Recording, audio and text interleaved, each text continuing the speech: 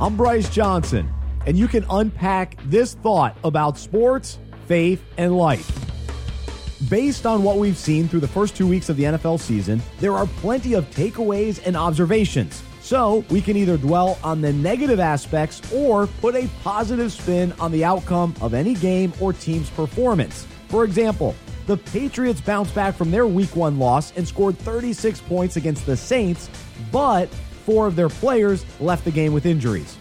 Panthers fans are excited to be 2-0 with the defense not yet allowing a touchdown, but they're concerned that Cam Newton and the offense have been struggling. The Steelers' dynamic offense is only averaging 2.8 yards per rush, yet they should be pleased that their record is 2-0. I could go on, but the point is we choose how we view a team's situation. The choice of being positive or negative happens in sports, but we also face this at work, home, and in our general interaction with people. When we encounter frustrating situations, unfortunate news, or changed plans, we're forced to respond in some way.